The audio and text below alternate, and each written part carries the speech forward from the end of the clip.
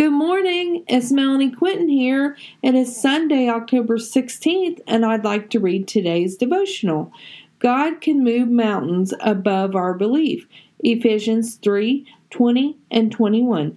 Now to him who is able to do immeasurably more than all we ask or imagine, according to his power that is a work within us, to him be glory. God is able to do much more than you or I can ever ask or dream of. His power is a work within us. Let us stand up and praise His precious name. He will provide a way when the world doesn't show a way. Trust in Him and seek His face, for He will not leave or forsake us. He will give us the desires of our hearts when we fix our thoughts on Him. Don't give up on the hope of a good future. God is in control of everything around us. He can stop something and He can start something. There is nothing in this world that He isn't able to put to a halt. Quit leaning on your own understanding and trust His understanding. Nothing that comes against you or I has the power to overcome us. For greater is He who is in us than he who is in the world. Why do you hesitate to trust His calling?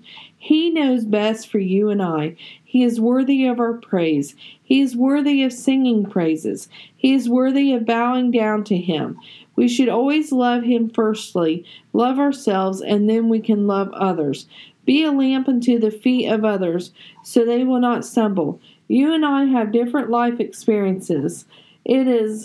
Is it fair to say to another, I've been there, gone through that, however, then not give them tools to help them through it? We are to be disciples to one another and help each other through our struggles. Prayer should be the first avenue. Prayer is more powerful than most give it credit. It isn't the words said, it is the faith that is behind the prayer. Believing is seeing. We don't first see it come to pass, then believe it will come to pass. We first believe and then see it come to pass. Be in prayer for one another and be a hand for the hurting friend, co-worker, family member, and any other acquaintance. We will be obedient and the Lord will be pleased with us. Be a servant to God and to others, and allow others to serve you as well. For we are all in different seasons of our life. We are where God has planned for us to be. Have a blessed day, inspired by God on 10/16. Thank you.